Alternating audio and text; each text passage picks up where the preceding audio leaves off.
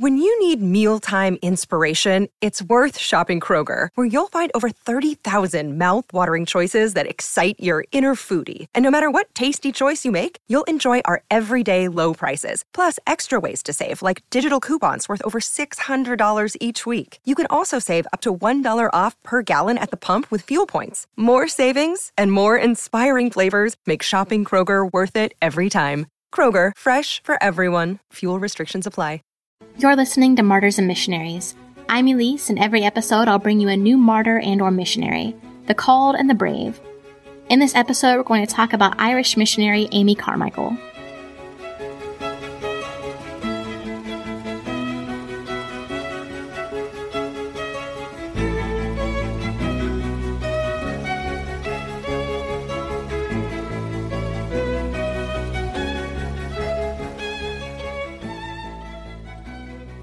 Amy Carmichael was born a few years after the Irish Revival in 1867 in a small town in Northern Ireland.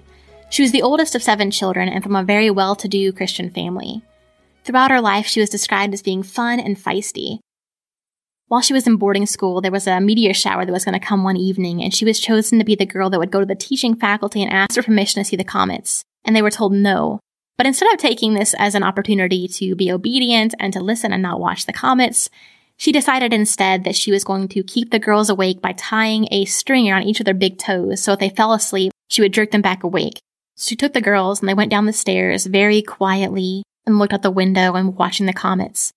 But then they turn to the right and they see, not very far from them down the hall at all, is the entire teaching faculty also watching the meteor shower. And Amy begins to panic, thinking, oh my goodness, what have I done? I'm going to get expelled. Victorian England was very harsh and unforgiving, and she definitely thought she was going to be expelled. But in the morning, she was just given a slap on the wrist, and it was no big deal. Amy also had a disease that was known as neuralgia, and it's a shooting, burning nerve pain that's been described as some of the most excruciating pain one person can feel. And this would often leave her confined to her bed for prolonged amounts of time. Now, Amy became a Christian when she was about 13 years old, and there are 2 crucial turning points in her life. And the first one is this. One day, she and her brother are both leaving church. They notice this lady across the street that's carrying a very heavy bundle, and so they run to help her. Now, in Victorian England, there is a very classist, elitist system, a way of doing things and a way not to do things. And Amy's family was very well-to-do, and this lady was very not well-to-do. And so helping her across the street was something that you shouldn't do. And so as they're helping her across the street, they notice all these stairs, and Amy becomes ashamed, and so she buries her head away so that nobody can see her. And as she's doing this, she looks over to this fountain, and she hears this loud voice that quotes from 1 Corinthians 3 and says, "Now if anyone builds on the foundation with gold, silver, precious jewels, wood, straw, and hay, each one's work will become manifest, for the day will disclose it, because it will be revealed by fire, and the fire will test what sort of work each one has done." And she looked around because the voice was so loud in her head that she thought surely someone had spoken it. But as she looked around, no one had spoken it, and she realized it was the voice of God condemning her actions. And so as soon as she got home, she locked herself away for the rest of the day, and her brother said that she prayed all day long. She felt so ashamed because she realized that she cared too much what other people thought about her, and she didn't want to be that way anymore. And not long after this, she began looking for people to whom she could minister.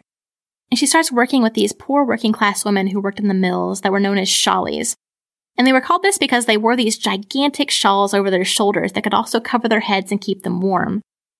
And she began leading Bible classes with them. And before long, she begins bringing them to church.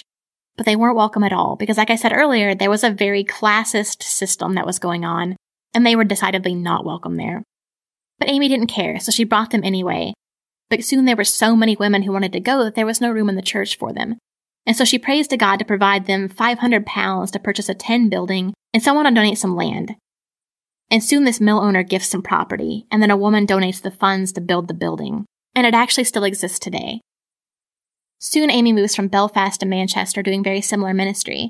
And while she's there, she hears D.L. Moody and Hudson Taylor speak. And she feels God calling her into missions, and so she signs up with the China Inland Mission, which is Hudson Taylor's organization. She candidates, she goes through all the training, and at the very last minute she's turned away because of her health. But she's not deterred, and so she signs up with the Church Ministry Society and goes to Japan. But she didn't do very well in Japan at all, and there were 2 reasons why. One, the climate really disagreed with her health. And number two, she really didn't understand the language at all. She wasn't linguistically gifted. It didn't come easy to her. And later on, when she's in India and she's talking about the difficulties and the challenges of learning Tamil, she quotes the verse from Numbers 22 that says, "And the Lord opened the mouth of the donkey, and she spake." So she was very good-humored about it, but she had a very difficult time. While she's there, her translator tells her that she should dress in a kimono and look as native as possible, because Western dress was kind of distracting. But she didn't want to because she thought it'd be a little bit strange because she's not Japanese, and also she needed all the layers of the European clothing to keep her warm because her health was such an issue. But one day she's out evangelizing and she ends up talking with these two ladies, and they're really interested in the gospel and she's making really good progress with them. But then they notice her gloves, and they begin asking her questions about her gloves, and she feels awful because in her desire to dress like a European, she had caused a distraction to the gospel, and this was the second turning point in her life. After 15 months, she sails to Sri Lanka, and she's not there very long at all before she has to go back to London for health reasons. And while she's there, she changes agencies again, and she goes to the Church of England Zenana mission. And she leaves in 1895 at the age of 28 and sails to Bangalore in southern India. But she hasn't been there for very long before she's relocated to Tamil Nadu. Now, there are 28 states in India, and Tamil Nadu is on the southernmost tip of India. And Dohnavur, which is where she was stationed, was the southernmost part of Tamil Nadu, so she's really far south, like the furthest south you can get. But when she gets there, she never leaves, and she stays there for 56 years. And she dresses traditionally, she sleeps on a mat, not a bed, and she clashes heavily with the missionaries.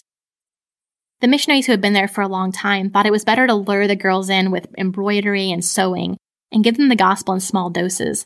But Amy was like, no, that's not a good idea. I would rather have 2 who came in earnest than 100 who came to play.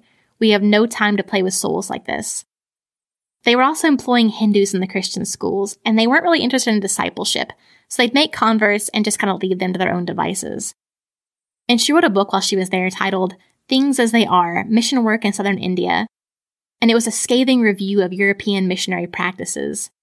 And as you can imagine, it was not well received, and there was a collaborative, but thankfully unsuccessful attempt to remove her from India.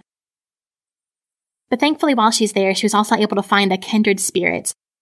She was mentored by a hard but godly man and his wife, and the man's name was Thomas Walker, and she described Walker as a granite on fire, one who stood for the highest always and everywhere.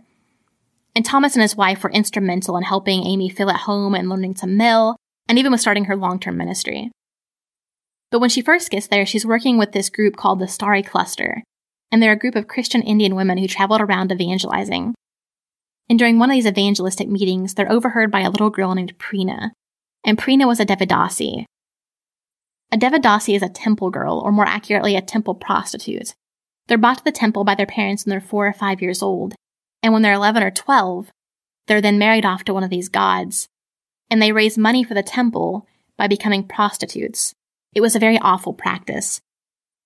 And Preena was set to marry one of these gods in a few weeks, but after hearing the gospel from Amy, she was unable to go forward with it, and so she runs away and she's caught.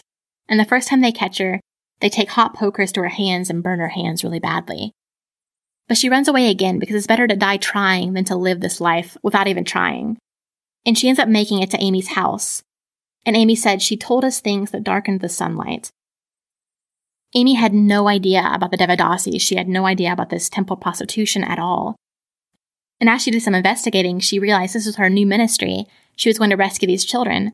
So she moves into an abandoned Dohnavur mission, which is about 24 miles from the nearest city and 4 miles from the nearest road. And it was hard to get to intentionally. And it's called the Dohnavur Fellowship. When Amy was young, she always wanted blue eyes. She had brown eyes that she just didn't care for. And she prayed to God one day that he would change her brown eyes to blue. And when she woke up the next morning, she looked in the mirror and they were still brown.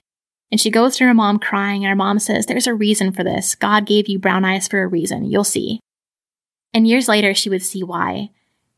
With her brown eyes, she was able to dye her skin with coffee and wear a blue sari, which at the time meant you were part of the lower caste system, and you could kind of go in anywhere unnoticed because nobody cared about you. And she made these connections sneaking into the temple and rescuing these kids. And she gets into a lot of trouble with the locals, and she's almost into prison several times, but never is. And the opposition she experienced from the locals was understandable, But she also experienced opposition from the missionaries. They thought she was shaking things up too much. It really wasn't big of a deal. She was making too much of an issue of it. She just needed to leave it alone. And obviously, she wasn't going to do that. When you've seen evil that close, you don't just turn your back on it, or at least you shouldn't. And from the very beginning of the Dohnavur Fellowship, she wanted to make it like a family and not like an institution. And so all of the buildings were built in Indian style, very open and welcoming. And they were huge gardens. She was a big fan of gardens and a big fan of birds and bird baths. And so they were littered throughout the entire property. And it was a very welcoming, open place. And the children, when they arrived, felt loved and cared for. And they called Amy Amma, which means mother. In the 56 years that she was there, she was able to rescue over 1,000 children, not just girls, but little boys too. And in 1931, when she was about 65 years old, she suffered a very bad fall while exploring a construction site. She fell into a hole and broke her ankle, leg, and twisted her spine. And she spent the last 20 years of her life bedridden. And instead of becoming bitter and letting this be the end of her ministry, she chose instead to write books and focus on mentoring the other missionaries that came through. And she had this really good perspective on suffering that I find inspiring. She said, "Can we follow the Savior far, who have no wound or scar?" 3 years before she died, temple prostitution was officially outlawed. And I'd like to say that it's completely gone, it doesn't exist anymore. But unfortunately, it's kind of an inevitable byproduct of the caste system that still exists in India. A lot of these families from especially rural parts of India, they feel like they have no choice. And so there are as many as 450,000 Devadasis still scattered throughout India. But the Dohnavur Fellowship still exists today as well. And all the house mothers who are currently there are former rescued children. And the current superintendent was only 5 days old when she came. And she was 5 years old when Amy Carmichael passed away.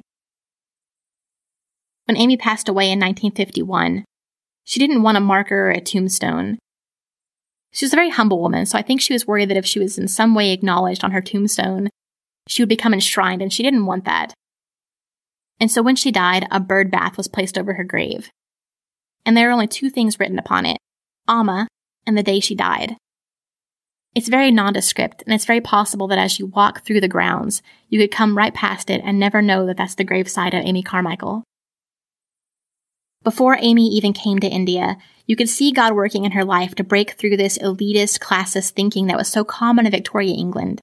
If she'd come to India with the same thinking that she had when she was still a teenager in England, she would have been completely ineffectual in India. And so you can see how God broke down these barriers for her. And she was able to see people not based on their class or caste, but on who they were to God.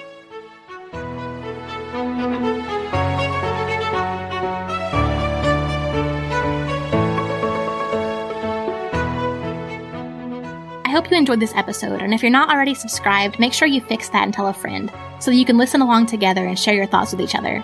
Thanks for listening to Martyrs and Missionaries. I'm Elise.